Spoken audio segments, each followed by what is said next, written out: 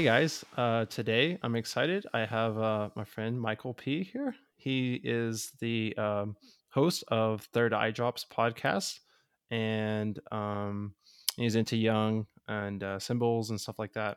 So I'll let him introduce himself a little bit more. Yeah, it's good to be here, Kendall. Um, as you said, I am into young. I am into symbols, but really, I think the way that I came to be into those things is through a comedy of errors and just tumbling my way down the sort of sense making path until I hit some kind of ground that made some level of sense to me. And that sort of like mythopoetic, Jungian, Hmm. Joseph Campbellian way of seeing is really something that I cannot. It feels like there's just this gravity to it. Like that's one of the only ways of really making sense, like meaning making in the world that consistently feels right to me. So yeah, I remember back in college and undergrad reading The Power of Myth by Joseph Campbell, yeah. and that was just so powerful to me. So it drew me in, and I was like, "Wow, this is amazing." And I think that was my first introduction into the world that you swim in regularly. Yeah. Yeah, it's a great introduction. Yeah, I for sure gobbled up those Power of Myth talks too that were on PBS back in the Hmm. day with Moyers.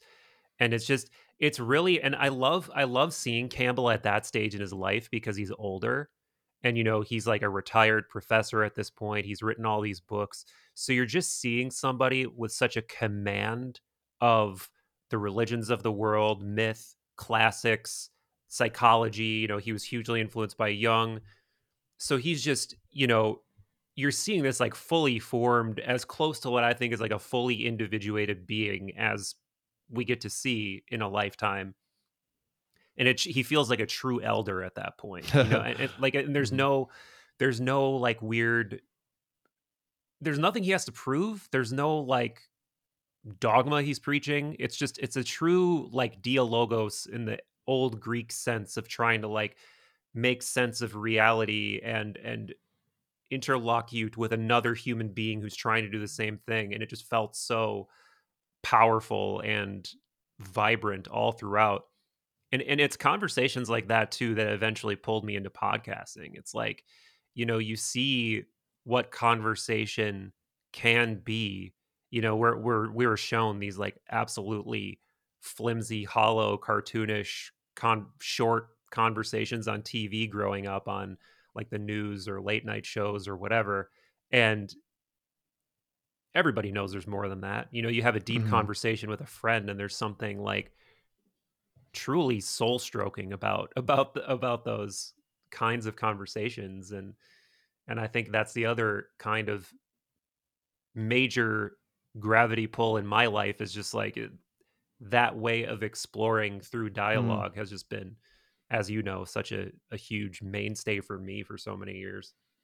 Right. One thing that really is drawing in about Campbell is that he's not dogmatic, and you could even say he's slightly annoying in that I'm like, so do you think that this this religion or these symbols are true? Are they not? Or whatever. He just like I just get from them what is what they symbolize and what that means for people's lives, and um it cuts across cultures and religions and different stuff like that. It's just a he's a connector, and so it helps you lower your guard, and it's like we can all agree that these symbols have power and meaning and are helpful to our lives, and so it takes us away from quibbling about you know what do we think the truth, or Yeah, what's the right um group,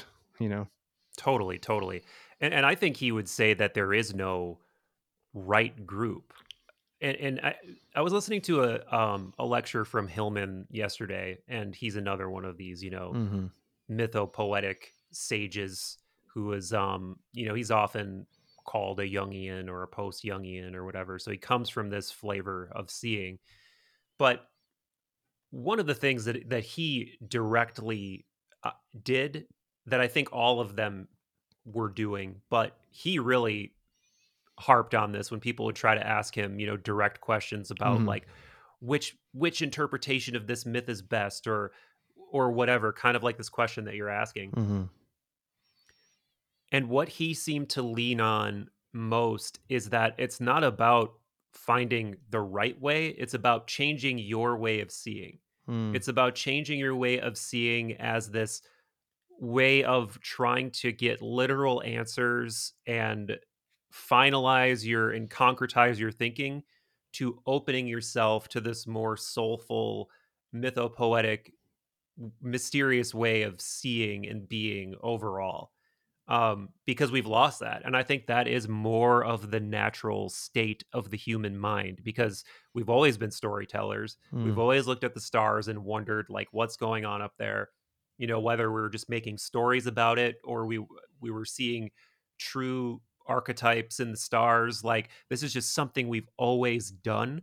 And the modern way of living has kind of robbed us of that birthright. And it's sort of our job, I think, to retrieve that a little bit. And that's why I'm so drawn to these thinkers because they're non-dogmatic in many ways Mm. where it's like everything's dogmatic, whether Right. it's spiritual, philosophical, or just scientific. Like everyone is trying to convince you of something or sell you on something, and it's like, there's something in my psyche, in my soul, that yeah, I want to be convinced. I want to be comforted, I guess, at the end of the day when it comes to spirituality and philosophy. But really, there's something more. There's like something open ended and mysterious that I need, and the existence of something open ended and mysterious is comforting in and of itself in a strange way. Yeah, yeah, totally. I mean, I love mystery. I just think about like reading and I love reading growing up and one of the biggest draws about reading is the mystery, is figuring out what's going to happen and how is the hero going to solve the the problems, the conflict and also then how do I do that in my own life, and then also the mystery allows us to be open to what life holds for us instead of having an expectation that could be let down or whatever, and then that would just not be flexible for what life has. And also um it helps us grow when we can embrace the mystery and be open to our understanding being shattered, because obviously our understanding is always incomplete. It's always um is corrupt in some ways to some degree. We don't have the full picture, so we need to have an openness and embrace of the mystery in order to move. 100%. I mean, especially when it comes to these like spiritual and mythological matters. It's like the idea that we can somehow pin the tail on the donkey or like hit the bullseye or something is inherently ridiculous. It's like you're talking about non-physical things. You're Hmm. talking about metaphysical, not just ideas, but like concepts that are beyond empirical measurement. So it's like, oh, like we should assume we don't know. We should assume we're not going to be able to like fully figure it out. But it within that like sort of inherently open-ended way of looking at those things, there's still like one of the things that I really really love, and I got this from John Vervaeke, who did like Awakening from the Meaning Crisis, and he's a Mm-hmm. I've professor heard at of him. yeah, he's awesome, he's awesome. But it's this Greek idea called anagage, and anagage, I'm hoping I'm using the right word because there's like all these Greek words sort of like rattling around in my head that I might be confusing, but um it sort of encompasses this idea because it's the notion that you can continuously climb the ladder of truth but never arrive. Mm. It's like you're always ascending and getting closer, But because these are transcendent ideas, because we are dealing with things beyond the realm of the human intellect, we never get there. But like Hmm. you can get closer, and you can continuously get closer and continuously get closer. So I really like that way of looking at it. Right. And me coming back from a Christian background, God is the ultimate thing. And so if we think of God as something that we can totally understand, then he's not God anymore because he's on our Right. level. And Right. um, so that doesn't make sense. So it's just another way of understanding that. I'm with you. I'm with you. So I want to get to how you got to where you are now, kind of your upbringing and your belief meanderings. Yeah. So I grew up mostly with a dad. My parents split up when I was young, and my dad is just an awesome, really open-minded, really open-hearted guy. But coming along with that was a lack of, kind of, we didn't have like a tradition or a like a church we went to every Hmm. week. It was just a lot more relaxed, I guess. He worked a lot of hours, and our off time was just pretty chill. So he didn't steer me in any particular direction, and I did maintain a relationship with my mom. I'm totally cool with my mom as well. And it was the same on her side. It was, there was nothing like if we went to church, it was like on holidays or rarely. So, but with that, I always had a spiritual curiosity, and I was always had a just a lens of wonder toward the world in the respect of in all respects of the word, really, like being in awe of the world, but also questioning, like, why do people believe this, why do people Hmm. do this, why do people like this, why do people go to this kind of a church, why do people go to this kind of a job, why do they want to do these kinds of things? Because honestly, from my perspective, I do feel like I always had this innate sense of like, I don't want to do that, I don't want to do that shit, like I don't want to do that kind of a job, I don't want to like Hmm. this idea of what's important to people just doesn't really appeal to me or Hmm. move me. So Hmm. that I think that was the sort of genesis point of the questioning, of the exploring, for looking for the things that would do that, that would scratch that itch. So I feel like I was a kid who asked a lot of questions, but I was not a great student. Like I just wasn't that engaged with school. Occasionally things would come up that would interest me, and then I would take them Hmm. very seriously or Hmm. like decide I wanted to try hard. But there were a lot of elements that I just could not get into. Um, and then as I got older, I started to get different interests. I knew I wanted to move out of the town I grew up in. I grew up in like the Fox Cities area of Wisconsin. So it was like small ish, not Hmm. like super small town, but like 70,000, 60,000 person type city. And there was just nothing going on there that really intrigued me. Like I started getting into music and like wanting to play in bands and stuff like that. Hmm. So though I wasn't a great student, I did go to college. I did go to like a state school, and that's the point that I moved out of there and started really exploring more of these interests directly.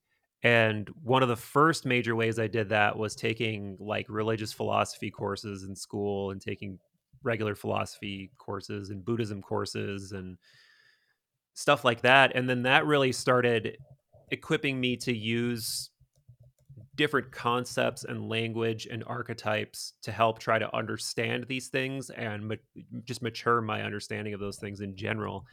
Um, and then this is the point too. I get exposed to like thinkers like Ram Dass and Robert Anton Wilson and uh, Timothy Leary and like people who came from other vantage points of a lot of these big questions. And the guy who taught my religious philosophy class was just so cool. Like he had a very kind of like psychedelic disposition, uh, went through various deep spiritual stages in his life. Like he became a yogi, he became a Sikh for a little while. Like he told us a story about how doing LSD changed his life on the first day of class, which this was pretty taboo back then. Like I was Wow. pretty shocked to hear this story, and like, that like really made me understand like what kind of a level this guy was on in terms of like a been there, done that, truly like guard down explorer of the mystery of being alive. And that started to influence me.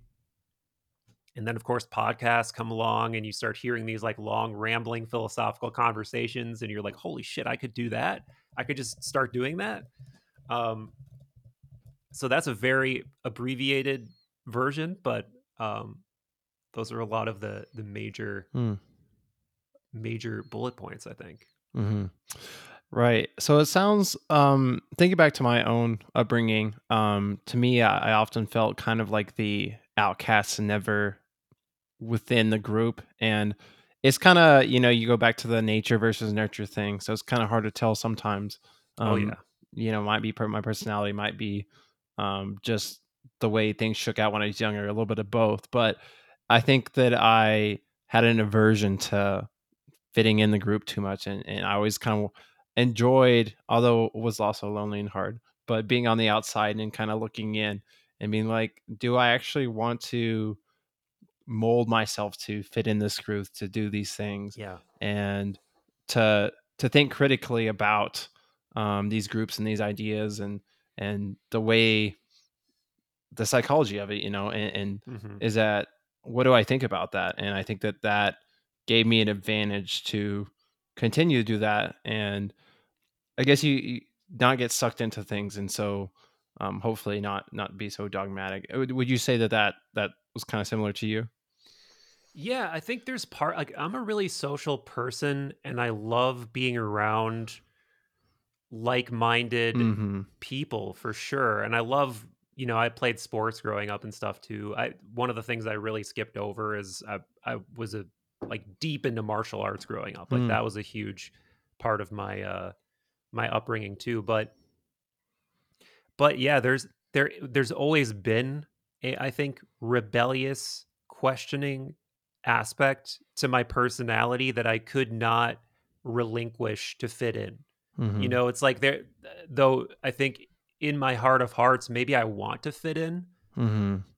There's things I can't let go. Like it's, Yeah. if there's ways people are talking or ideas that people are espousing that just don't sit right with me, I can't shut up about it. I can't be the Right. person who's just like, yeah, I'm gonna just let you say that even though I deeply disagree. And that's Mm-hmm. been and I've learned Mm-hmm. when to actually let that knee jerk reaction go over the years, of course. Mm-hmm.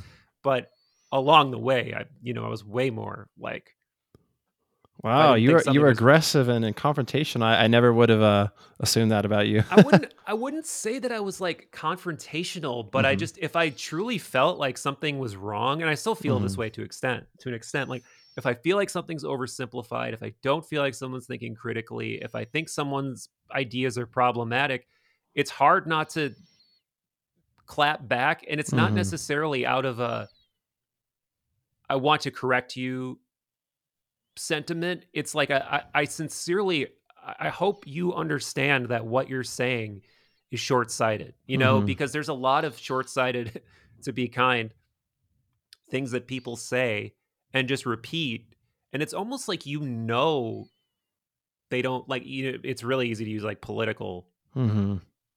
examples here, but things that you see people say and it's just like, that's not even your idea. Like the only Right. reason you're saying that is because it aligns you with a certain social group and a certain thing you want to be Mm-hmm. affiliated with.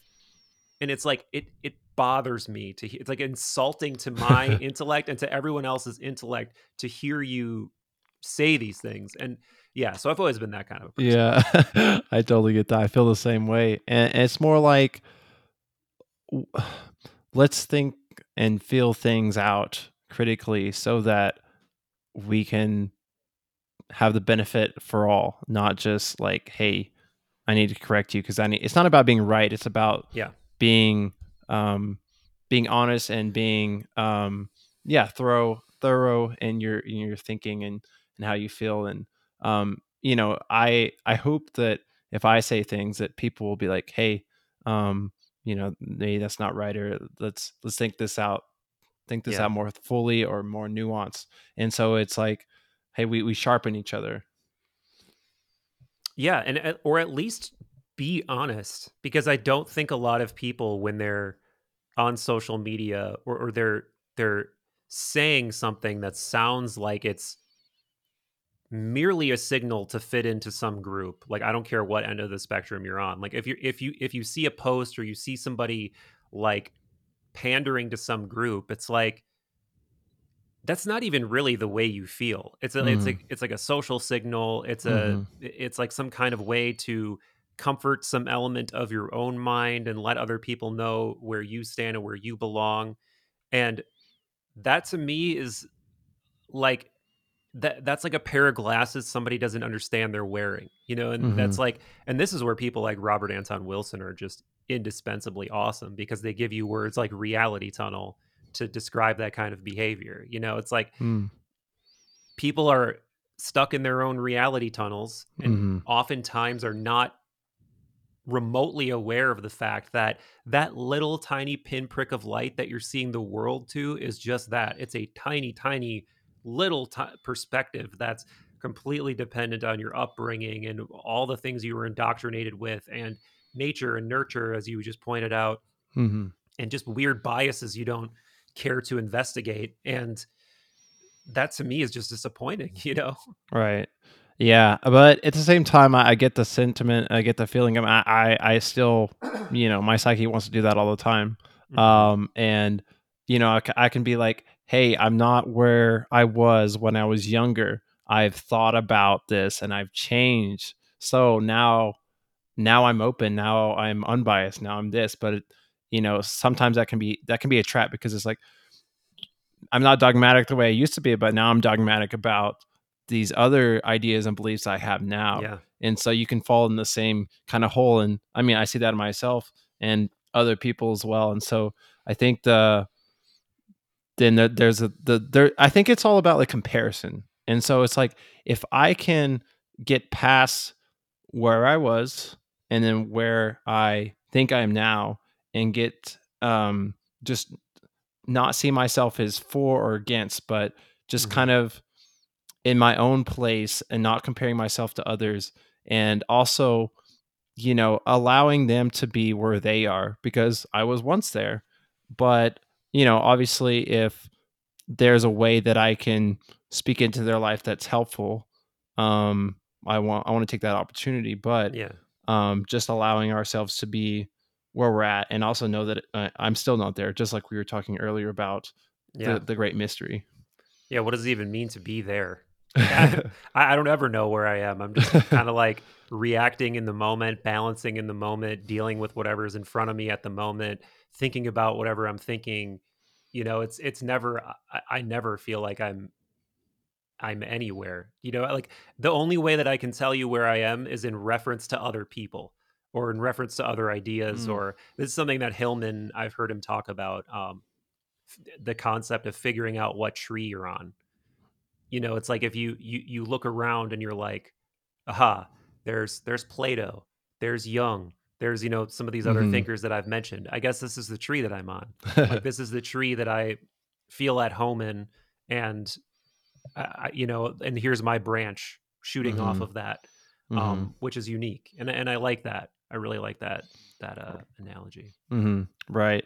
One thing that's I found helpful, although it is straining, you could say, is that I find myself kind of in four boxes. I grew up, pretty conservative Christian, and then I kind of found myself rethinking Christianity. And so there's a lot of Christians now that are Hmm. deconstructing and then reconstructing. And then there's the people like yourself, Young, Campbell, archetypes, that type of thing. And then there's the full on woo woo. So I find myself kind of, I guess, I'm in the world of conservative Christianity. I wouldn't really put myself in that place anymore. But the last three, I definitely have sentiments and ideas of all those three. And so it's nice to have know people in all four boxes, to help Mhm. remind myself of what those are, and the pros and cons, and what they see and what their blind spot is. Because if I find myself or any other people that kind of start secluding themselves in just their one group that they agree with, then they start to get more blind, and Oh, yeah. not see the other people and other groups, and mischaracterize them or simplify their beliefs. Yeah. No doubt. No doubt. And I think too I get why people do that because it's like a protection mechanism. It's a way to straw man things that you don't want to be associated with or things that scare you or ways of thinking that run counter to yours. But it's not really like it is uncomfortable. I get it to be confronted with ideas that don't mesh with your way of thinking, with your way of looking at the world, but it's not ever as bad as you imagine it to be. Hmm. It's like, do I enjoy listening to really empirical, reductive, physicalist ways of Hmm. describing the universe? Like, to an extent, I do, but I always want there to be a deeper punchline. I Hmm. always want there to be a deeper mystery that they admit that they don't know. Right. But I don't, but I can still enjoy, a talk by somebody like Neil deGrasse Tyson. But I think actually to your point, it's when they show their blind spots Mm. that I start to wriggle. Right. Because as soon as you start to act like you know, and I mean that with a period, like Hmm. know, Right. it's like no, you don't, no, you don't. Right. That It, humility is so enticing. It's like, oh man, they admit that they're human, that they have shortcomings, or they don't know everything, and so that draws you in. And so that's also a challenge. It's like, oh man, I should do the same thing. a real quick specific example, like I remember Stephen Hawking one time said something to the extent of like, we know enough about the universe now to know that it doesn't need God to exist or something along those lines. And it's just like, what the fuck are you talking about? Like you have no like theoretical physics.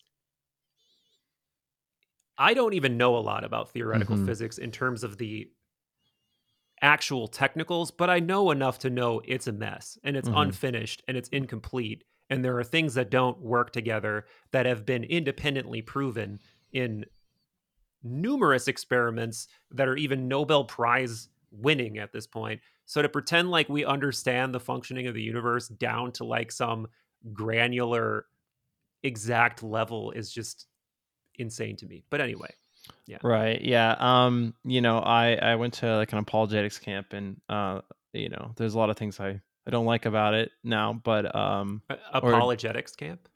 oh yeah, so that's just like Christian apologetics, just like why we believe what we believe, and the truth behind it, basically. Okay. It was a step in my journey. It was good, but one thing they say is basically that it takes more faith to believe that the Big Bang was just created by chance than by something.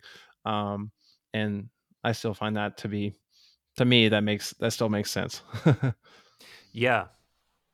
Yeah. Have you ever heard or like walked through what's often called Aristotle's proof of God, even though it's not really God in like the Hmm. Judeo-Christian sense, honestly. But I don't know if I can accurately go through the gist of it now in a way that I would feel good about. Hmm. But I revisited it recently and I was like, you know what? I don't know what modern philosophers think about this, but I actually like it. Like I think his his logic holds up to me, and all of the points, like some of them are a little bit difficult. Like I can see like essentially ideas like universals and archetypes Hmm. and uh platonic ideals come into it, and at a certain point you have to like be able to wrap your mind around certain concepts like that. And I can total and that's like the sticking point. A lot of people Hmm. who are skeptical um wouldn't be able to get past that. But like the moment you get past that, it implies the rest of his argument in like a bulletproof way, I think. Hmm. Um, but anyway, Yeah, I'll have to check into that. yeah, I'll share a link with you. I think there's a pretty decent video that I stumbled across on YouTube with like not a lot of views at all, but it was like really well explained. Oh, great, great. I wanted to go back to you're talking about school and how you weren't a great student, but what you were interested in. You were really interested. I felt the same way. Yeah, And kind of talking about being dogmatic. I feel like school and even up to college often teaches you to be dogmatic because school is about teaching you um, what to know rather than how to think. And that's yeah, why I love English so much and was an English major in undergrad is because it's more about how to think rather than this is what we know and this is black and white truth that is for sure thing, which yeah. is often not the case. Hmm. Hmm. No, I definitely agree. And Hillman said something really similar to that in that same lecture I was watching yesterday. That we like education is more of like an indoctrination Mm, process. And it's funny because now there's this whole like conversation about, progressive Marxist indoctrination in college that's like really popular among mm-hmm, certain groups. But even I'm not going there at all. That's not what mm, I'm saying. I think that it's an indoctrination of a certain style of thinking. It's an indoctrination of a certain way where you're interrogating reality for an absolute answer. And I mm, think in some cases, like this is a type of thinking you need in your disposal and everyone should have. right. But there's like clear biases and clear kinds of intelligences that are being ignored when you're exclusively thinking that way. And there's a lot of like, there are people who are like pedagogical experts who recognize this and they're trying to sort of offer alternatives, but it seems like we're a long way from that. And it seems like, unfortunately, the conversation about education is being completely hijacked by cartoon philosophy, like banning books and, Mm-hmm. Marxism and shit like that. And it's like, it's hard to see that going anywhere positive in the United States in the short term. Right, and you bring up a good point. I want to make sure get this across it because we need both. I would say you could say you need the right and left brain, the masculine and the feminine. You need black and white, and you need the gray, Hmm. the Hmm. mystery and for sure things. But it's just our emphasis is on the feminine because uh, the Western world for so long has been so imbalance towards Yeah. the masculine, towards the black and white and the physical and what we think we can know for sure. So it's just it's time for balancing, and I think that we're many people are starting to realize this, and I'm all about how can we balance more? Where can we go from here in the future? Hmm. No, totally. Totally.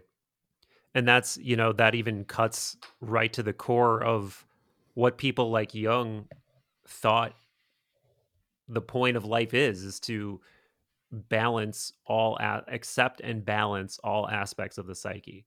Like I said this recently in a video that I put out like that. For That was him it great. was about it was about wait, what was the exact phrase? It wasn't exactly this, but it was like it's not about purification, it's about inclusion. Hmm. So it's not about expelling the dark parts of yourself or the parts of yourself you don't like. It's about directly understanding that I personally have the capacity for all of the things that I hate and all of the things that turn me off. And the more I'm actually to even place more emphasis on that, the more aware I am that a certain type of thing really puts me off, the more I need to investigate where that's coming from in myself and how I can integrate that into my own understanding of my own mind and my own psyche. And that's, man, when you see some of the just super aggressive political posturing that's going on all over the country right now, God, it's just screaming shadow projection, isn't it? It's just screaming like, what are you so afraid of? Like, what? Why are you so afraid of like a kid reading about this other way of being, or even understanding that that way of being exists? You know, it's like we're trying to draw ideological boundaries around states as if that's going to do something. Like, is it really going to, like some of the legislation in Florida and all of the book banning stuff that's going on? It's like, do you really think like the internet exists? Like the fucking internet exists and you're Uh-huh. worried about books in a library? Like Right. what? Like Mhm. it's just crazy. It's so short-sighted and silly and yeah. Yeah, you bring up a good point about dogmatic. When you're dogmatic, you also it hurts yourself, your inside, in realizing that you're full of contradiction, you're full of Yeah. these things, and that so you'll just push those to the side. You'll make them unconscious, and so you won't be aware of them, and then they'll come out in negative ways, which other people can see, and then they'll see that you're not authentic and you're not being honest about yourself, and of course that creates lots of conflict. And I really like what you said, about that. What triggers us is a signal to what we haven't healed, what we haven't looked at inside ourselves. And so, if we can really learn to grow and gain a better perspective, and even say, "Hey, thank you for triggering me. Thank you for revealing inside of me what has been unconscious that I didn't realize that I need to work on," and that can even become exciting in a way. It's like, "Oh man, I found something, and now I can work on it and work past it."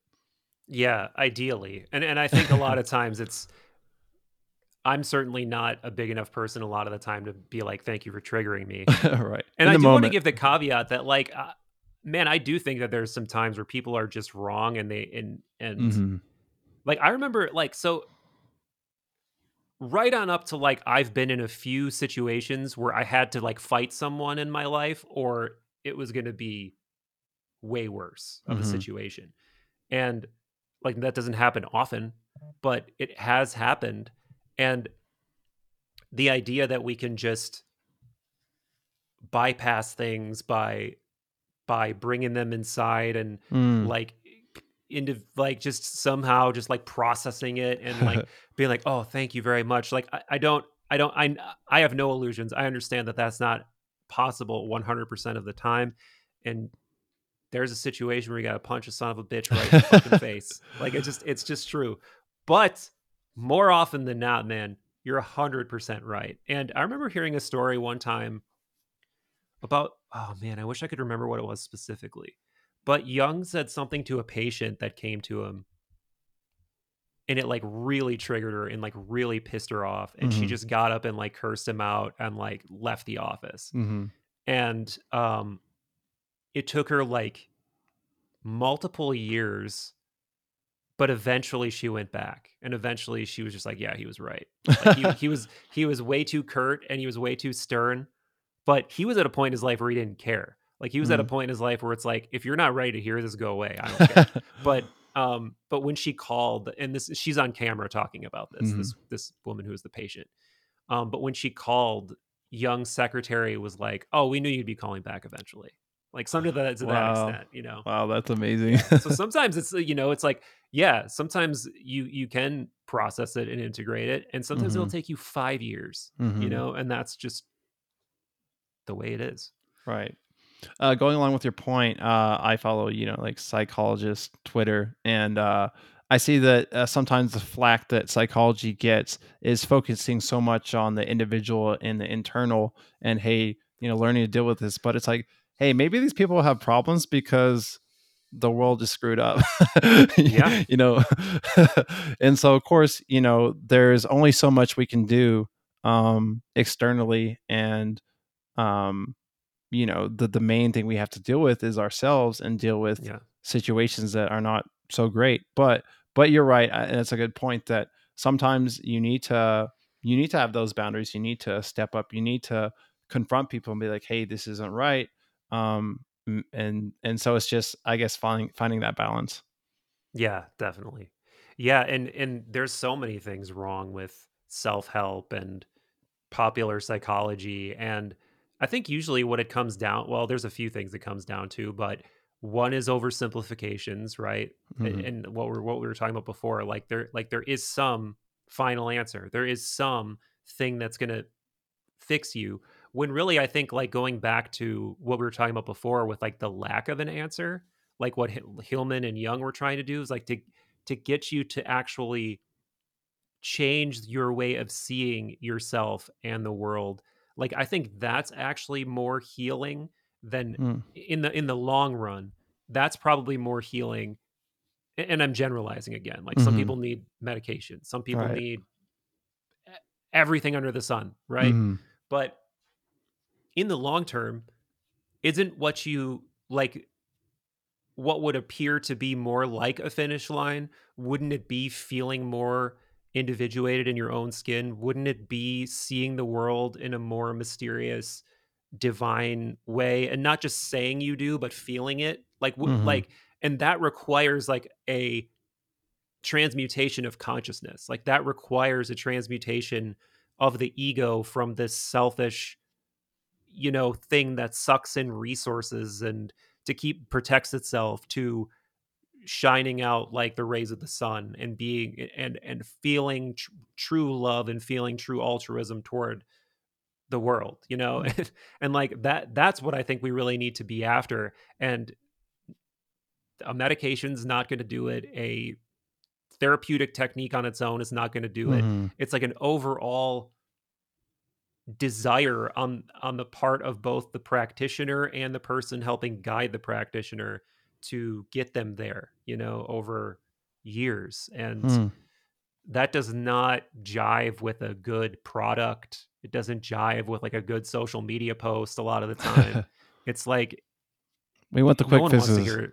Yeah, yeah, Yeah. Going back to the first part, what you're saying, and going back to my tradition, Jesus actually he asked a lot more questions than he answered, yeah, and he often spoke in parables, and so it wasn't super straightforward, and he kind of left it up for people to.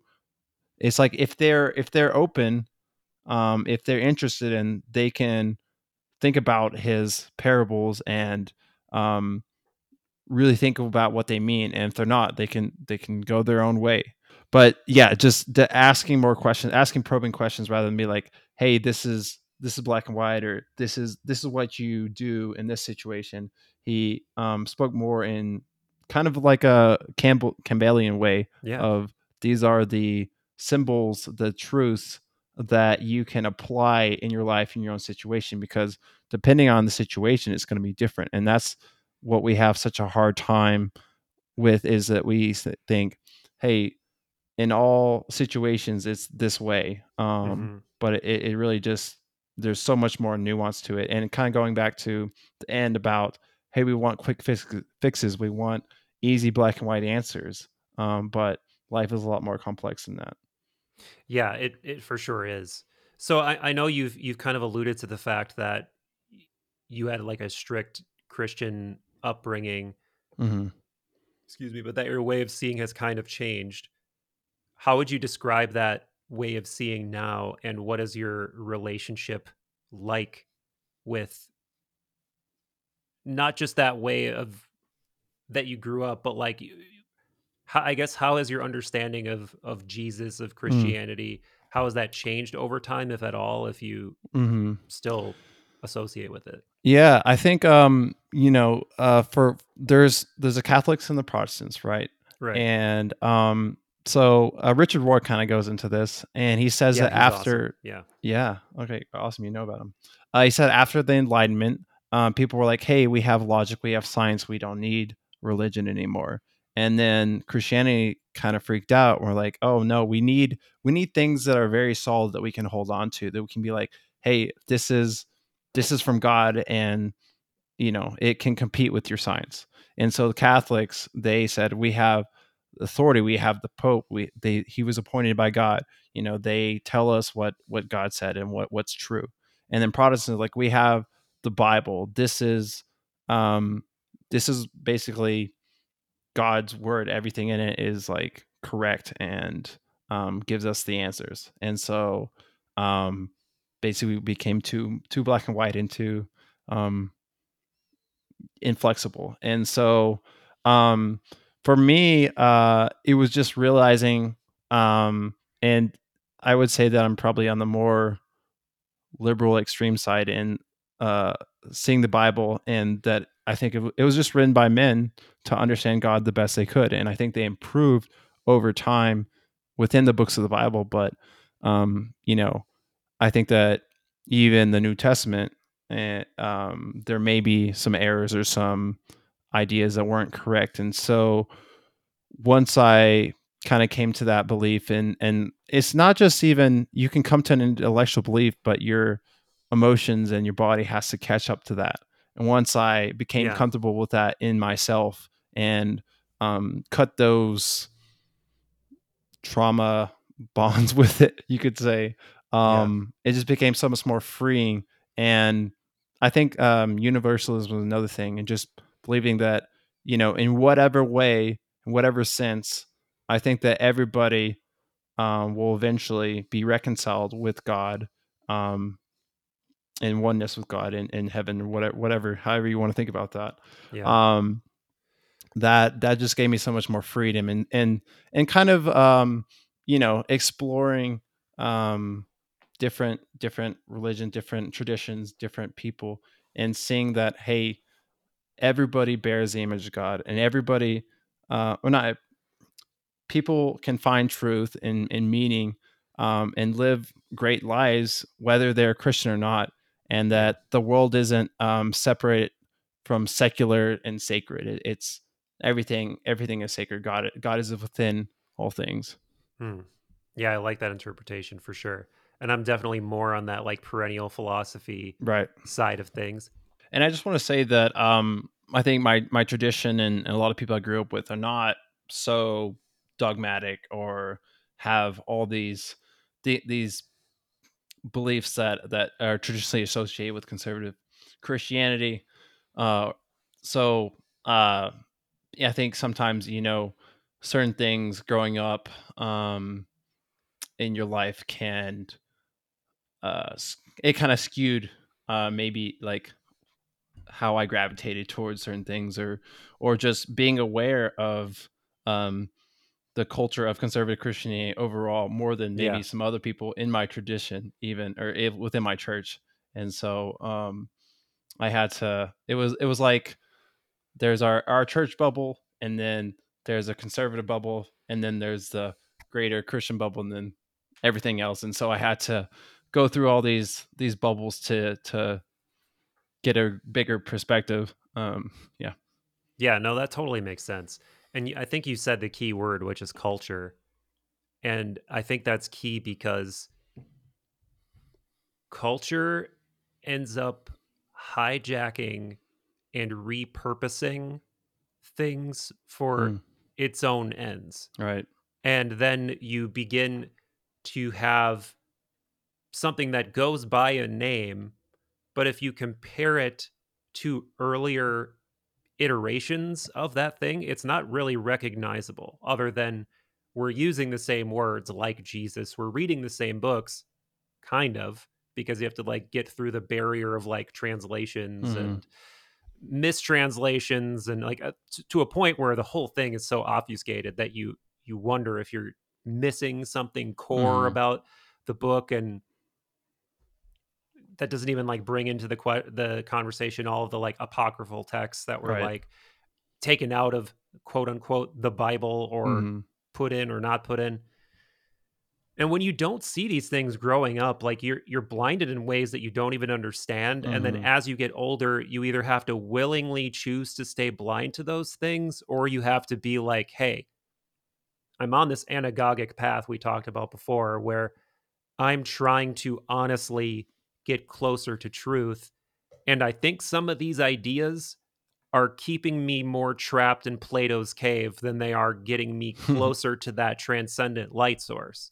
And that's something that everyone has to be super honest with themselves about. You know, like if your cultural heritage is preventing you, stunting your own intellectual and spiritual growth, like you're the only person that can break yourself out of that, you know? And it doesn't mean you have to like completely disassociate with it or completely leave it behind. In some cases, it probably does, but it means that you need to do something more. You need to ask questions. And sometimes there might be questions that people in your group don't want you to be asking. And if that's the case, you probably should ask them harder, you know, because look at Jesus himself. Like Jesus was definitely rebellious. He was definitely an Hmm. outcast. He was definitely going against the grain of society to the point that they killed him for it. Hmm. And it seems like every major truth seeker was that we remember today was like pushing that same button. Like the Right. same thing happened to Socrates. Like,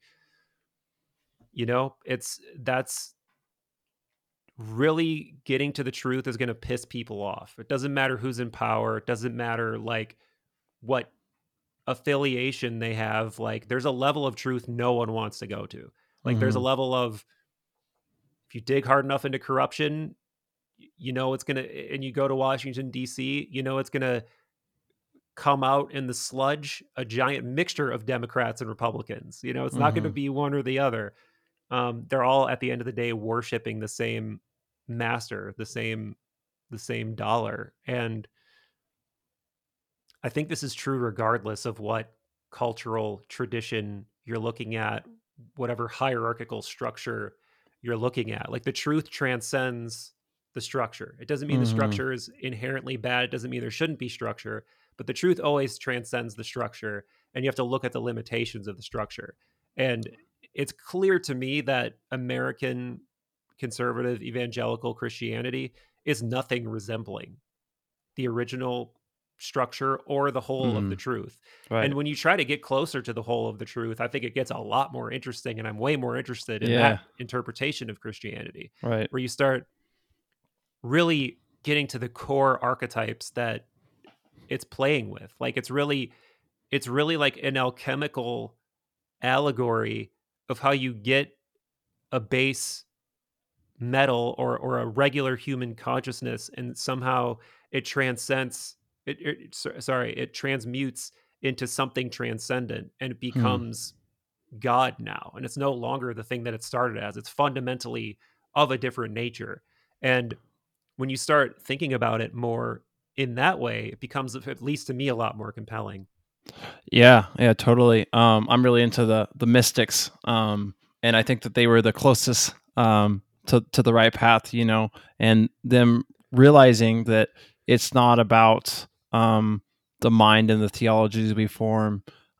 It's about that relationship with the transcendent, with God, and that feeling, and them having, doing that meditation and doing these spiritual practices and having this experience with God that help them realize that this is something indescribable. It's something transcendent. It's beyond words and concepts. And so anything we say is going to be incomplete of that. And so they can hold, theology and all these things loosely, knowing that it's not going to be complete. And for myself, in my own journey, um, it took an awakening, an experience of oneness with God myself to get past um, thinking more dogmatically and trying to fit everything within the traditions and boxes that I had grown up with.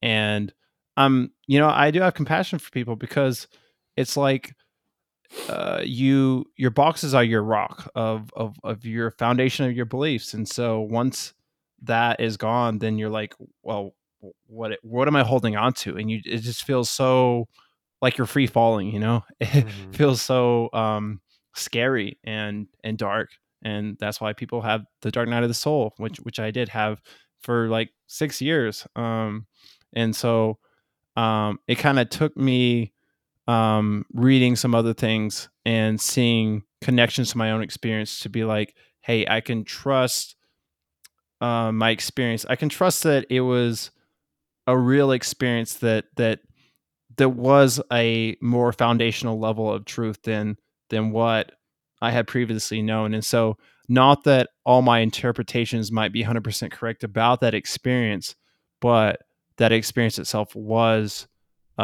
truly transcendent. And so I can rest on that, and that feeling of love and oneness with God as foundational for myself. Hmm. How did that happen? Um, I mean, I was in grad school. I wasn't doing very well mentally, emotionally, and I was really just trying to improve my mental and emotional self and relationship with God. But I felt like I was kind of failing. Kind of feel like I was at the end of my rope. Feeling like being 24 and in grad school, and just I'm a failure, and that I'm not. I don't know. I don't see a way forward. It's just kind of black. And um and then I kind of talked about this in my first episode about my faith journey, but um I read do you know Brain Pickings, that website? Have you ever heard of it? I've heard of it. Yeah. Yeah, I was reading an article on that website about trauma, and it just really struck me as true. And I kept reading articles, and I read it from 8 in the morning till 4:30 at night. Wow. And I would say that it was kind of it was cathartic. It was realizing that I'm not alone, and that other people are going through the same things I am or have, and these great writers, these great philosophers, and that, like you said, they're finding a way to transmute and alchemize their pain and their struggles, and find meaning and find purpose, and find love. And there's connection between these different things. There's a oneness within it all. And so all of that was just really resonating with me. And I kind of felt it building up in my body, and just like this buzz, and you say this compassion and love for myself. And like, why am I being so hard on myself? Why Yeah. I, it's all this, growing up, all this trauma, this expectations I had within myself, whether or not that was actually true, that people had these expectations. I felt it within myself. And so kind of letting all that go. And so I finally realized that it was really late. So I went up to my room and was doing this body meditation, and that I just started shaking uncontrollably. And I just felt like I connected my brain with my body. And it was just the biggest feeling of joy, love, ecstasy, whatever, and oneness with God. And yeah, that's kind of a transformational point in my life. Cool, man. Yeah, that really that's a cool. I've never heard of a story quite like that where you're sort of sucked in to the gestalt of everybody's Mm. existential suffering, and Right. realizing that that's like a rite of passage, and that in Hmm. and of itself is like a sacred thing that every thinking person eventually deals with. And then you feel like you're a part of this like ocean of Mm. that longing, and then Mm. being connected to so many other people in that longing is a very sacred thing in and of itself. And yeah, it's crazy how like certain things just like we could intellectually like talk about these things, but then they just somehow hit you in a very Mm. personal, very profound way. And yeah, I've had experiences like that too, man, where it's like a cliche that we've all been aware of for years and years, like comes home to roost in your own heart or something, and it's like, oh fuck, this is why that's a cliche, because Right. It's it's like like like Richard Ward, for example. He came on my radar when I was an undergrad, and I would read his stuff on Facebook, and I'd be like, "This guy is interesting. I'm not sure what I think yeah. about him. He's dangerous. Like, he's saying Mm. some stuff I don't know about this guy." And then now I'm like, "Oh man, Richard Rohr is great. I love this guy."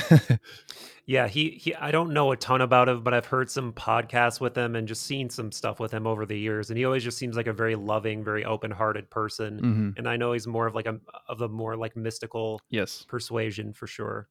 Hmm. Yeah. Um, so I just, I guess going from here, I feel like my podcast is trying to help people, um, get from point A from to point B, to become more open. All these things that we're talking about, to be less dogmatic, to find the nuance, and um, to have these conversations with people in these different areas, and these different, this more open, mystical space. And I guess, dissolve the kind of lines, the dogmatic lines, and so, um, and also look at the future and how can we become less dogmatic, less black and white, and embrace that feminine and Mhm. less materialistic, capitalistic in our society. And so I was just curious, and do you feel like for your podcast that you have an aim or a goal? Not directly, but I do think similarly. I think there's probably the two, like a two-pronged answer if I'm being realistic. One is the sort of just selfish angle of like, I enjoy it. I love the fact that I get to talk to the type of people I get to talk to. Like when I look at the list of people I've talked to, it's kind of funny sometimes. I'm like, I don't know how the fuck I got myself into a position where I'm talking to like psychiatrists from Harvard and Mhm. Yale and best-selling authors and like, whatever. I'm not trying to like name drop or whatever, Mhm. but it really is amazing to just be able to talk to these like intellectual heavyweights and people who the world really looks to for sense making and like Mhm. respects as authorities in their field. So that's just super cool. But then the other selfish element is it helps me in my own journey of sense making. And I think that ultimately that's what I hope it's doing for other people to at least some small extent is to just give them an outlet that is being presented in a truly non-dogmatic way with no underlying agenda or Mm. whatever, where they can actually just go for a consistent, multifaceted presentation of wonder. And I also try to, like I go into I have like varying bouts of wanting to make it more directly mirthful and comedic and Mhm. silly because that's Mhm. actually a huge part of my personality. But I never want to force that stuff either. I Mm. don't ever want to Right. like,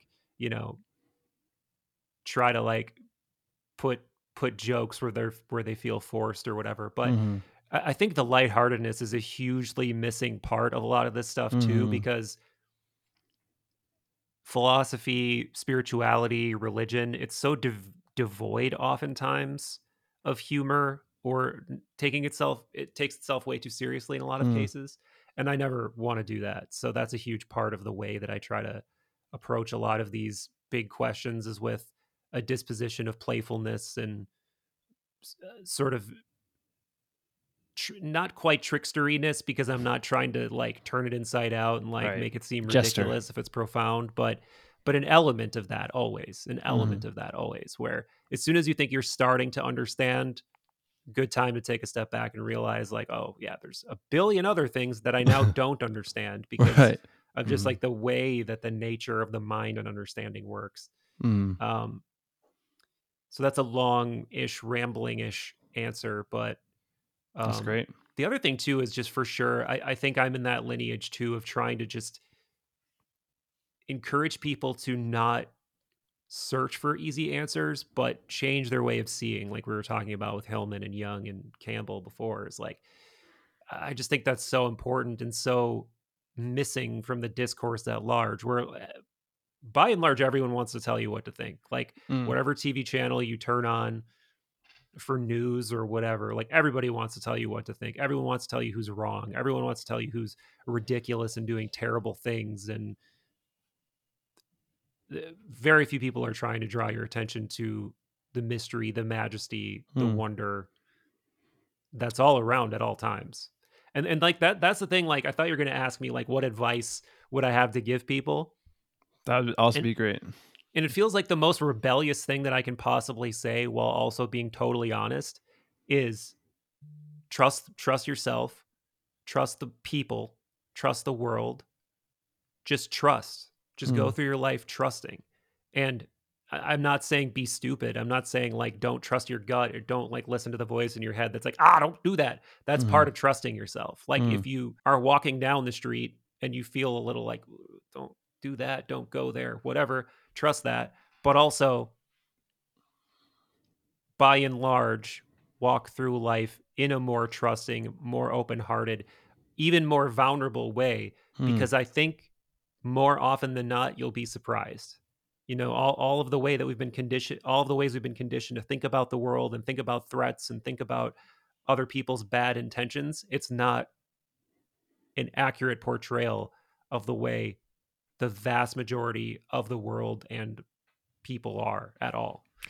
Yeah, that's great. I mean, that's literally the name of my podcast is Becoming Who We Are. And Oh, I would good, say cool. that, we are fractals of God. We have the spirit of God within us. We have that love, joy, peace within us. That is our true essence, and that guidance, and that curiosity, that creativity, that mystery, all that stuff.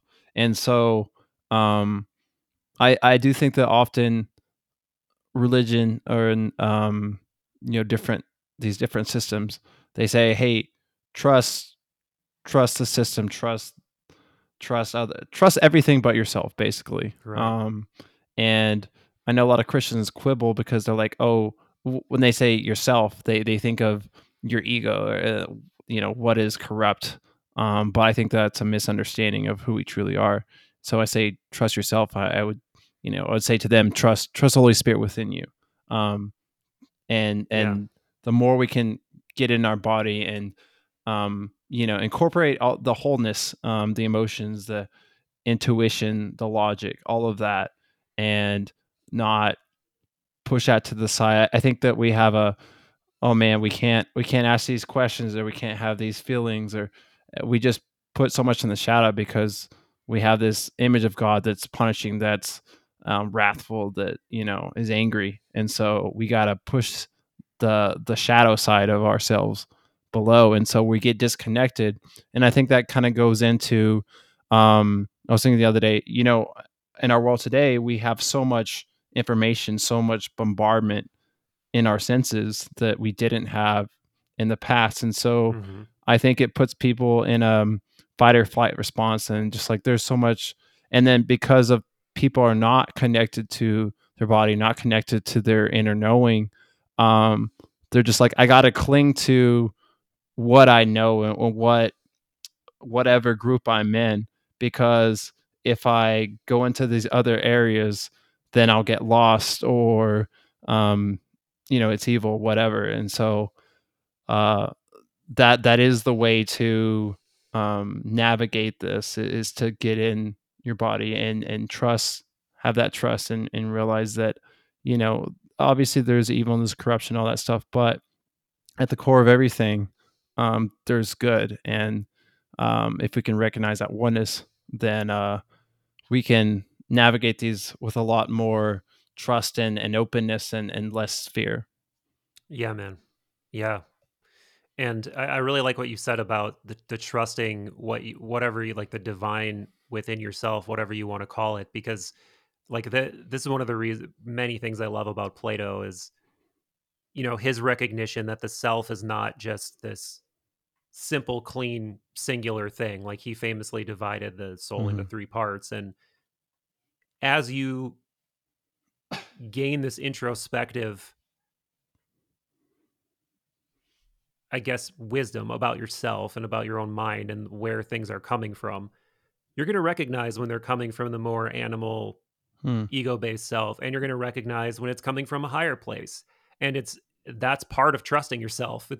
Part of trusting yourself is knowing, like, this is my ego talking, Hmm. this is me feeling wounded, this is me being selfish, and that's an emotion I'm feeling, but that's not what's to trust. Like, I'm trusting the higher part of myself that can, Right. like, see through that miasma and see through that emotional illusion. That's part of trusting yourself too. And that's like a deeper kind of self-trust that I think people naturally develop over time, but I think some people also naturally resist Hmm. because they're like, no, I'm justified in my feelings, I should Hmm. be mad, I should take out my anger, I should take out Hmm.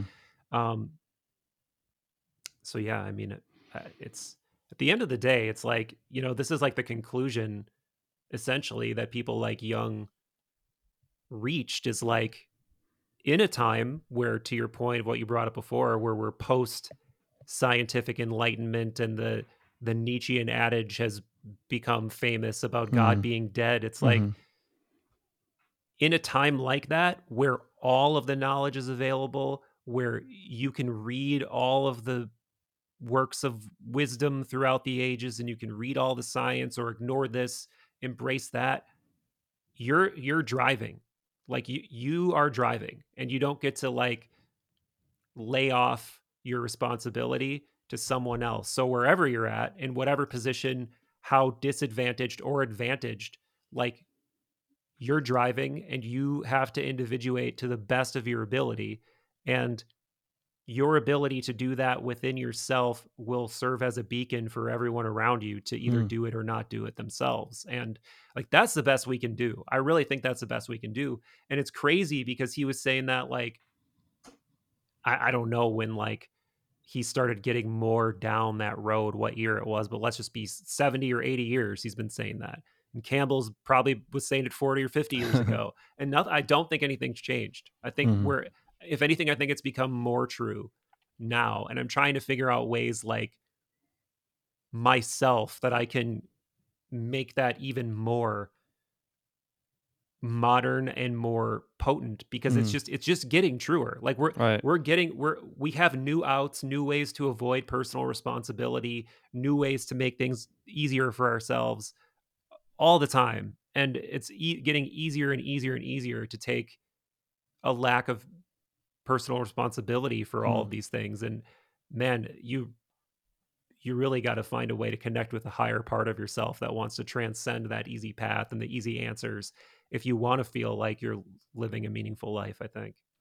Yeah, totally. But on the opposite end, these easier pathways, ultimately lead to more suffering. Yeah. And the more suffering, the more we're like, hey, maybe this isn't the way, and can lead us to better paths and to looking within yourself, which is what happened to me. Mhm. Um, Mhm. and I think we're getting to that point. We're unveiling the shadows within ourselves and within society, and obviously it looks very dark. But I think that ultimately it's going to lead to a better place. And that's one of the questions I had for you.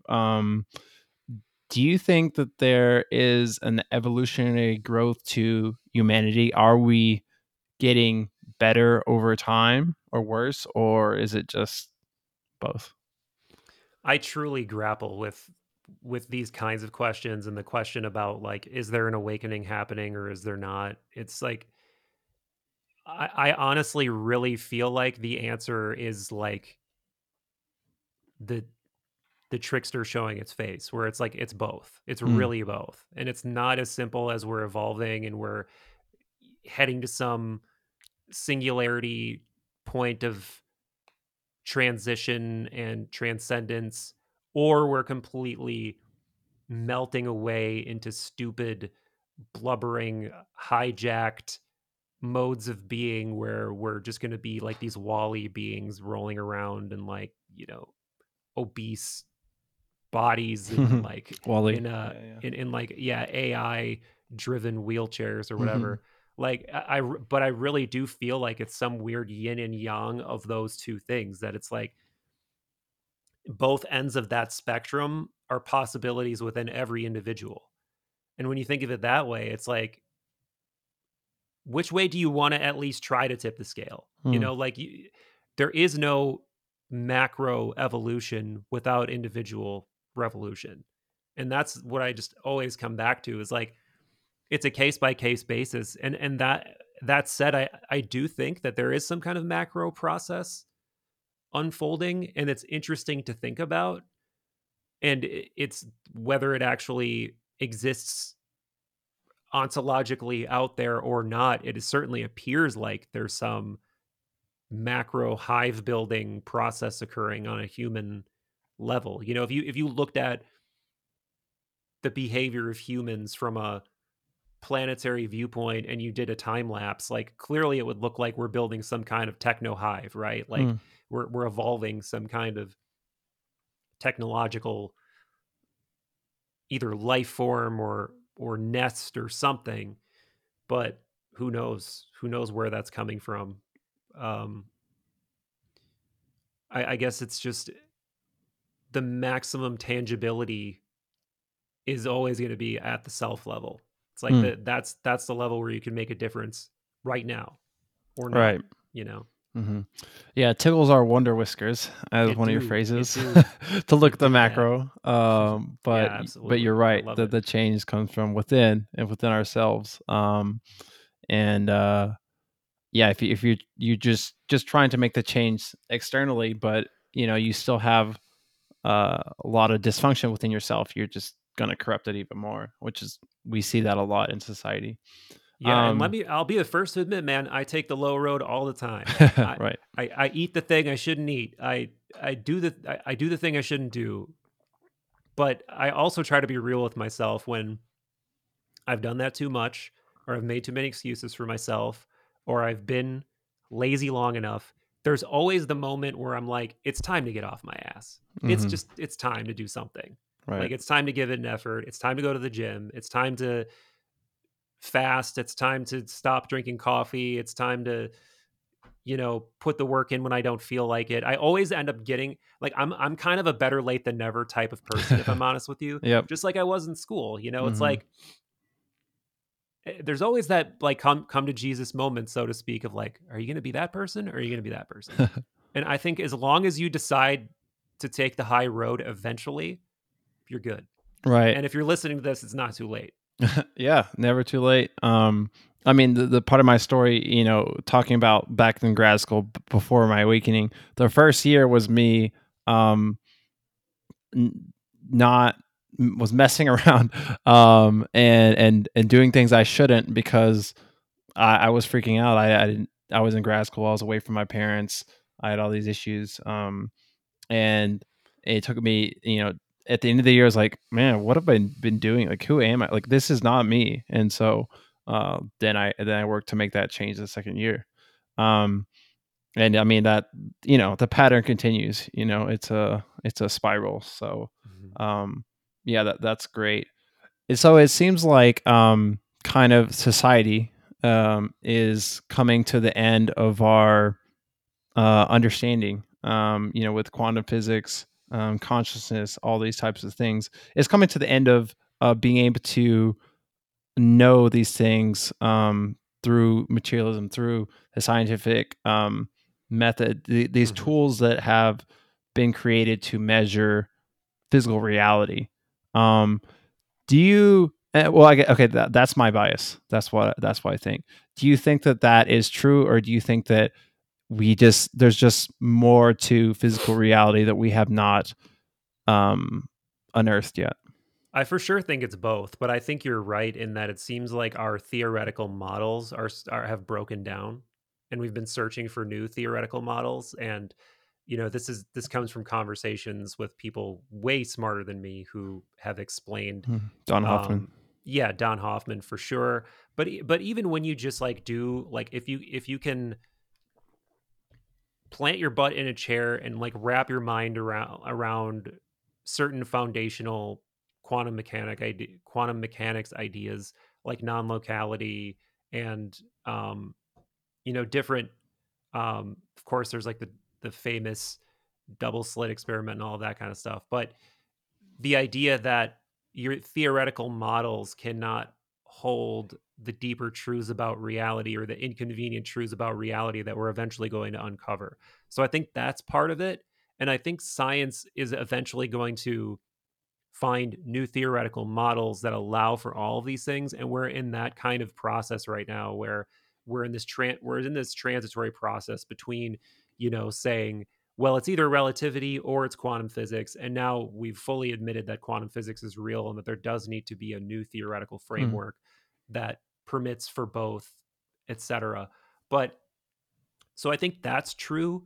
But I also think that no matter how small of a pixel you can shrink reality down into, mhm, the symbolic, the mythopoetic, the psychological, the subjective is never going to be captured in that pixel. mm, Like I don't understand how it could be. right. And maybe I'm wrong, but like maybe the only way that I really can the only path toward that I can see is if we master the human brain to such a deep level that we can engineer any experience from point A to point B where it's Mm, like, see, this is what it is. mm. But even then you have We've the been a trying. priori. Yeah, right. But even then you have the a priori mystery of like, why do we have this brain? Like Mm, what why is the brain able to have these experiences? And why is there this interiority, this subjectivity, this hard problem of consciousness to begin with? And I don't see how you answer those questions with increasingly complex math and theoretical models that now allow for things like quantum non-locality or mhm. whatever. Yeah, yeah, I totally agree. Which is why I have put my faith, or well, I'll say this: I have dived into phenomenology, and I think that's valuable and important, and that's where part of me goes full woo woo, you know.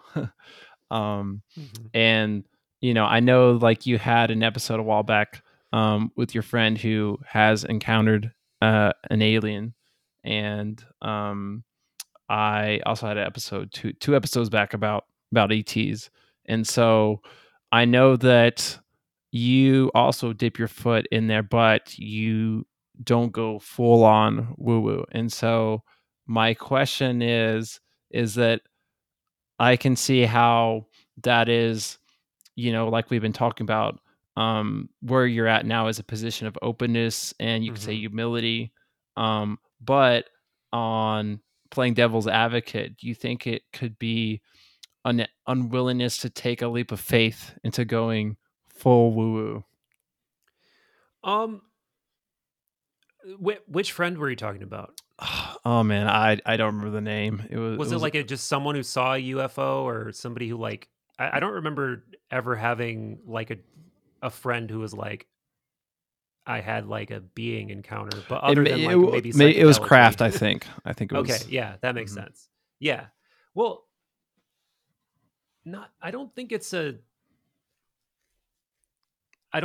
latter of being not having enough faith. I just truly don't feel like because as soon as you start talking about these things that exclusively happen in the realm of the subjective, it's like I you can't dismiss it Mhm. as if it doesn't matter. It clearly matters because it's an experience that you're having that feels important to the person that it's happening to.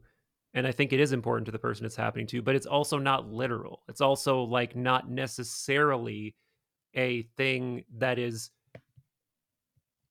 exogenously coming to your mind. It could be a phenomenon of your mind. It could be part of the Right. phenomenology of experience, but that could be an internally generated Mhm. experience. So Mhm. this is the paradox of like doing inward facing work or having a psychedelic experience or having a mystical experience is it's like at the end of the day I don't know the reality of what is happening here. Like I could Mhm. be wrong in all of my leanings that like, where for instance, I think consciousness is a phenomenon. I think the hard problem of consciousness is real. I'm open to the idea of living in a universe that could be called an idealist Mhm. universe or a universe where consciousness is like an a priori phenomenon of Mhm. material or maybe a panpsychist coexistent situation where you both have consciousness and material Mhm. tied in some kind of Mhm. unbreakable relationship or Mhm. whatever the case may be, but I just don't know. Mhm. So and I don't know in the same token before I was talking about how you'll never be able to explain the subjective, the mythopoetic away. I also don't think you'll be able to like empirically prove it because Mhm. how can you empirically prove or disprove a thing that's not material? You know what I'm saying? Right, So it's like yeah. so I always hold space for like I find X to be highly intriguing, but I just don't know. Like I can't what how could I know? Mhm. That's the sort of double-edged sword of subjectivity and I think just being like approaching it with honesty. Like Mhm. that's just what feels the most honest to me. Right. No, I think that's a great place to be, and I really respect that. And I'm somewhat there too. I think for me, it feels like that there could be, the amount of body of evidence of people, going back to the ETs, like, hey, the government, Oh yeah. they've seen it, they've claimed it, um, and then these other people have, and there's all these, and so it's like the body of evidence, um, and then also the multitude of ways uh, of encounters with Hmm. these beings and crafts and stuff like that.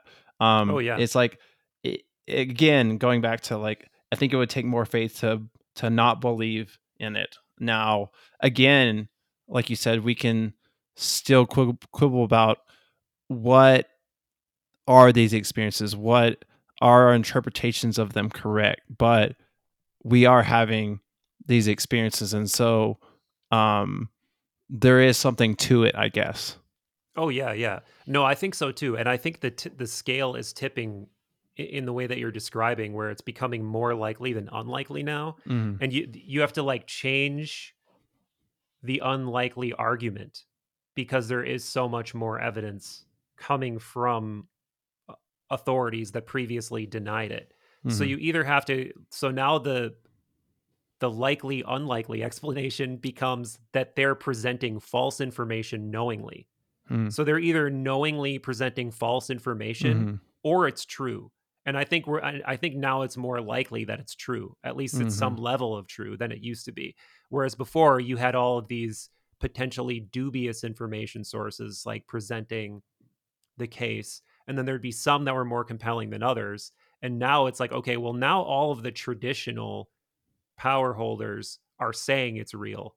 So where do we go from here? Like either Mhm. they're lying now for some because they're trying to hide super advanced technology or for other reasons we don't understand, or it's just it's real to an extent. And I definitely lean way more toward the UFO phenomenon being real than not real. I mean, there's Mhm. just so much evidence and so many like pieces of empirical data that point to it being real.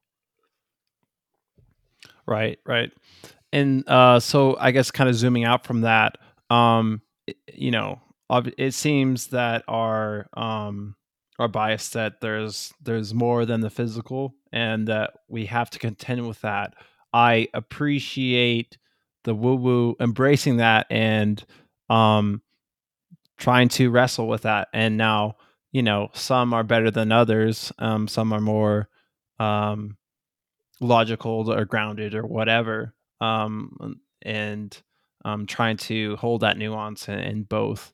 Hmm. Um, and so I appreciate those more. So it's a wide spectrum, obviously, but I think that these extra phenomenon, psychic psychic things, all this stuff is something that we need to grapple with, and I think we're starting to. Um, and so I appreciate that Woo Woo is doing that wholeheartedly, and so it tickles my wonder whiskers, and satisfies my curiosity. Um, Yeah. and I think that part of that is kind of going back to how can we integrate these things into society to create a better future for ourselves. Yeah, so how can we begin to take seriously some of these more fringe things in a way that's actually useful? It is Yeah. hard. It's a hard question, man, because I myself like I come down in an open-minded, but I just don't know Mhm. position on a lot of these specific things.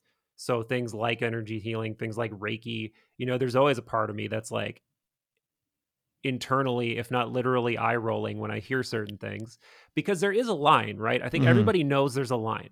It's like, Mhm. where is the line? Is the line at energy healing? Is the line at people who say they're star seeds or that they're of Pleiadian Mhm. extraterrestrial origin? I mean, for me, for sure, the line is like somewhere before that stuff. Like, Uh-huh. again, I don't completely dismiss anything, but you start to like shrink the scope of what seems possible and realistic to a pretty remote level where it's like I can't put a lot of energy or time into this unless something crazy happened to me personally where now I can't deny it. Right. And that's kind of where I land in a lot of those things. And I just think I think really my answer is that it's tempting to like lump things together, Mm-hmm. Mm-hmm. but we probably shouldn't. We probably Right. shouldn't say like how can we take this group of things and bring it more into the mainstream. I think it's a case by case basis. Mm-hmm. And I think that the cream will eventually rise to the top on the things that are real and useful, and things like blue avians and like, you know, lizard overlords will probably remain relegated to the fringe. Mm-hmm. Though with all this extraterrestrial stuff, who the fuck knows? Maybe not. Could be wrong. Right, right. I think that's good because you know, tradition I came from, you know, you could say is so grounded that they're not open or aware of all this other stuff. But on the flip side, all the woo woo, they're so into all these things that they're often not grounded, and it's like, yeah, man, you may be into this stuff, but you know, are you paying your rent? Are you know, you're not functioning very well. Yeah. And so Well, I and think just that, yeah, that balance of being grounded but also being open and to the possibilities. yeah, it's just it's such a slippery slope toward the exact same thing I was talking about earlier, where you become you like you were saying, you develop these blind spots where a lot I think a lot of people end up in these places we were just talking about through a sort of reactionary Mm, right. path where they come from a tradition like yourself where alternatives were strictly banned, Hmm. and then they come into contact with these alternatives and they get interested and they start to feel like they're growing away from their old way of being. And sometimes they had a traumatic exit. Like, Hmm. obviously, there are so many cases of like abuse or whatever where they swing back the complete other direction. They become atheists. They want nothing to do with it. They think Hmm. everybody who's a spiritual leader is like a pedophile and whatever. And I empathize with all of these things, and I see myself like to some extent in many of these things. Hmm. But at the same time, it's like I think there is a point where you begin to develop blind spots, and your own bias is pulling you in directions that don't actually serve the truth, or you're even just a search for clarity, and you're Hmm. clinging on to things that are comforting and interesting, but they're not the possibility that they're real is probably pretty remote. Like the other day, someone told me that they're like, "Oh, I think it was you're a blue ray or something like that," which is a Hmm. kind of I haven't like heard in that the one. realm of star seeds. Okay. But like someone commented that on one of my videos, and I was Hmm. just like, "Ooh, what's a blue ray?" So like I go down this rabbit hole of like, and it's funny because some of the descriptors I do feel like fit me, Hmm. Hmm. but it's like the idea that like I'm of some extraterrestrial origin. It's like there's some part of my ego that wants to believe that. Like, oh, I'm Hmm. special. I'm a Right. special blue ray from whatever star system that Hmm. comes from. Hmm. But it's like, is that really likely? Not Hmm. really, you know? Like, Right. I think yeah, just keeping that humility and that openness, but also a healthy skepticism is good. And part of me is like, uh, if we can do that, hold it with some, you know, a grain of salt, then we can still benefit from the uh, hope and vision that it holds. Like that's what I worry about with atheists is like, where are they getting their hope? Where are they getting their meaning for life? And you know, too much skepticism is just all destruction and you know, harmful for yourself and for society. And so of course blind faith, you know, also leads to cults. So yeah, right. yeah. Yeah, I get that. I get that, man. Do you have ideas about what you think could help society change and grow in the future? Maybe we've already covered some of this, but Yeah, yeah, to an extent, but I think there is definitely a meaning crisis happening. There is definitely a spiritual crisis happening. There's definitely a soul sickness happening that I don't see there being really great options presented for. Hmm. And I think it's kind of unsatisfactory to say what I've said already in terms of like it comes down to the individual, Right. though it does. It does, but I also think that at large there needs to be a shift in the way that we view people and view ourselves. Like Hmm.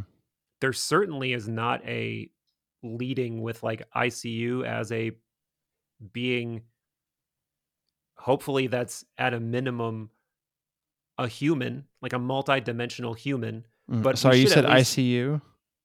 like as in like we should be able to see other people as a multi-dimensional human at the very least, but I Hmm. really think we should be able to see every single human as a spiritual being Right. living their life. And when you develop that sort of mythopoetic mystical lens that it seems like every mystical tradition eventually leads to, which is that we're all kind of shards of the same divinity, and we're have this separation of um this dualistic illusion. Hmm. If you can really get behind that idea, it flavors the way that you talk to people at the coffee shop. It flavors the way that you interact with people in mundane Hmm. everyday interactions, and I think that that's the place we ultimately need to get to. And it doesn't require dogma, it doesn't require Hmm. even any kind of literal belief. It just requires that that's like somehow built into the way that we operate before anything else. I mean, that should obviously come before political affiliations. It should come before opinions, Mm. in my opinion. But Yeah, I totally agree. Have you heard of the book Infinite Games? I've heard of it, yeah, but I haven't read it. Yeah. Okay. I haven't either. Okay, so putting that out there. But my friend, from what he talked about, it said that it's just basically finite games are, the individual and, what can satisfy me in the moment.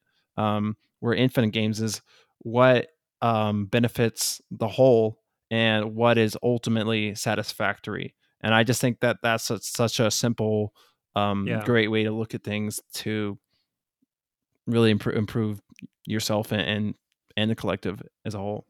Yeah, yeah. Yeah, I've talked to Godzi a bunch about this book at some point, but it was a while ago. If I recall, he said something to the effect of like, "There's only one infinite game. There's myriad finite games, but there's Mhm. only one infinite game." And I think the larger point is that all of the finite games happen within the context of the infinite game, Mhm. and we should view the finite games accordingly. Mhm. I think that that's not the whole point, but that's like partially the point that I Right. think fits our scope of the conversation right now. And I totally agree. It's like, but we don't, the problem is we're so stuck in our own little finite games that we don't think about the infinite game. I think that can be hard to do, man, especially when you're struggling, it's like, how could you do that? But I think the world would certainly be a better place if we all tried. Right. Right. Yeah, and going back to what you were saying about just seeing each other as fractals of God. My kind of rose-colored vision for the future um is for an age of the spirit, an age of seeing everyone, but also not everyone, but also everything. Getting back into good relationship with the environment, with the earth, and treating that well, because we need that to survive, and that's also part of our health. Nature, it's very Oh, it's for very sure. healing, and so when we can get in right relationship with each other and with the earth, and see each other as spiritual beings, worthy of love and understanding, then that hopefully that can break down all these barriers and these tribes and bring us together. And obviously that's a lot easier said than done, but I, I think that's the way to go. Yeah. Yeah. And I don't know what possibly could get us there other than some kind of like transcendent unifying technology or something. Hmm. But yeah, that would be That would be a beautiful thing. Like it's really sad because I think we've reached this tipping point in the population where there's just too many people, too much struggling, too many different ideas that you're always going to have these like groups that are going to form that are going to be antagonistic toward one another. But there would need to be some kind of mass leveling that occurred. Hmm. And I just don't know how we get there apart from some kind of like hive mind thing. But then you sacrifice individuality at that point too, because there's no way you could have like some sort of interconnected hive mind and leave really a true individual anymore. So Right. that's like the weird double-edged Hmm. sword. Have you seen or read the Expanse series, No, sci-fi? I've heard about it though. Yeah. Yeah. Well, I don't want to get too much spoilers, but there's a hive mind in there. Mm. Also Ender's Game. Yeah. But uh, I think that's why the woo woo is so appealing. If everything about it is true, because I think a lot of these things lead to oneness and to breaking the paradigm, and something that if we all realize it will help us. Like say for example, if we could all read each other's minds, Hmm. obviously that would be pretty chaotic and hard at first, but um then we couldn't lie to each other. um and if we can, if energy healing is a thing, then um not that regular medicine isn't important and good, but there's a lot more options, and to healing more Hmm. naturally in many instances, and that we can have this connection to our body and help each other. And then like ETs, it's like, oh, if we see a model of civilization that has found a way to be more unified together, then that's inspiring for us. And um, I think there might be a way of unity without uniformity, and so there can Hmm. still be this oneness without a hive mind. Um, I hope but so. it's a lot. It's hard when we're not there to imagine what that would be like.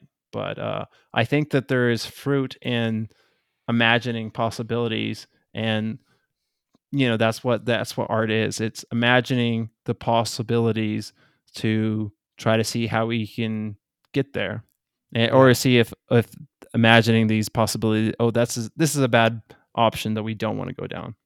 Yeah. Yeah. I'm with you. Yeah. I think people have a capacity for a ton of things, but it's just the way we operate, the way we prioritize things, the way we view the world has to definitely undergo extreme renovation, I think, for Hmm. us to get there. Like just even from the like way that countries and power systems are structured and the way we look at the world in terms of like here's my stuff, here's your stuff, and like and it sounds like I'm trying to like advocate for some sort of like Marxist utopia or something, and that's Hmm. not really what I'm saying. Like because I don't advocate for that, but I also it's also like something foundationally would have to change about our priorities and the way we view ourselves as beings and Hmm. what we're doing here. Hmm. It's like yeah, I of course I don't have the answers on this. It's like it's the largest, most unsolvable problem Hmm. imaginable. Right. We're stumbling in the dark here, but Totally. I think that there's glimpses of hope in it, and I see that, and so I'm interested. I'm hopeful for the future, and see where we go from here. Me too. Yeah, I'm always hopeful. I'm always hopeful that things are gonna work out for the best and that there is some sort of curvature, some sort of narrative, some sort of point, some sort of like directionality at least, even if it's not some perfectly laid out teleological plan. It's like there's a Hmm. process Hmm. unfolding. It does I do suspect that, whether that's just my own bias or not, I don't know, of course, but that is what I suspect. Yeah, I'm right there with you. Well, we've covered a lot of ground in a lot of places. It might be a little hard to sum up, but is there any last words of wisdom you'd like to share? I think that's a good place, man, is like what I was saying before about trusting yourself, trusting the world, just trusting, being more open. And that's a level like that's like the level of macro trust where we just Hmm. ended. Like it's like at the end of the day, I don't know. I don't know the ontological truth of like what's going on. Hmm. But I know that if you are able to feel like you're part of a mystery that's imbued with purpose and meaning and a direction, and that you have an important role to play in it, that's that makes life better. Like that makes life Right. more meaningful and more um like a place that I want to exist. So that's my that's what I encourage. Yeah. And if you feel like you're living a life that does not allow for that or does not open you to vistas of wonder and mystery more readily, I would I would encourage you to try to position yourself accordingly. Hmm. Right. I totally agree.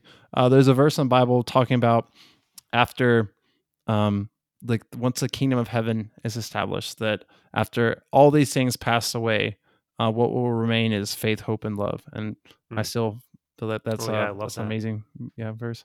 So, yeah, I really appreciate you coming on. It was really great. You always inspire my imagination, my curiosity, and openness, and so I really appreciate you in the way you are and what you do for everyone else. Appreciate you too, man. And I'm stoked that you're doing a show. And yeah, man, all the best to you and keep wonder dipping. Yeah. Thanks. You too. All right.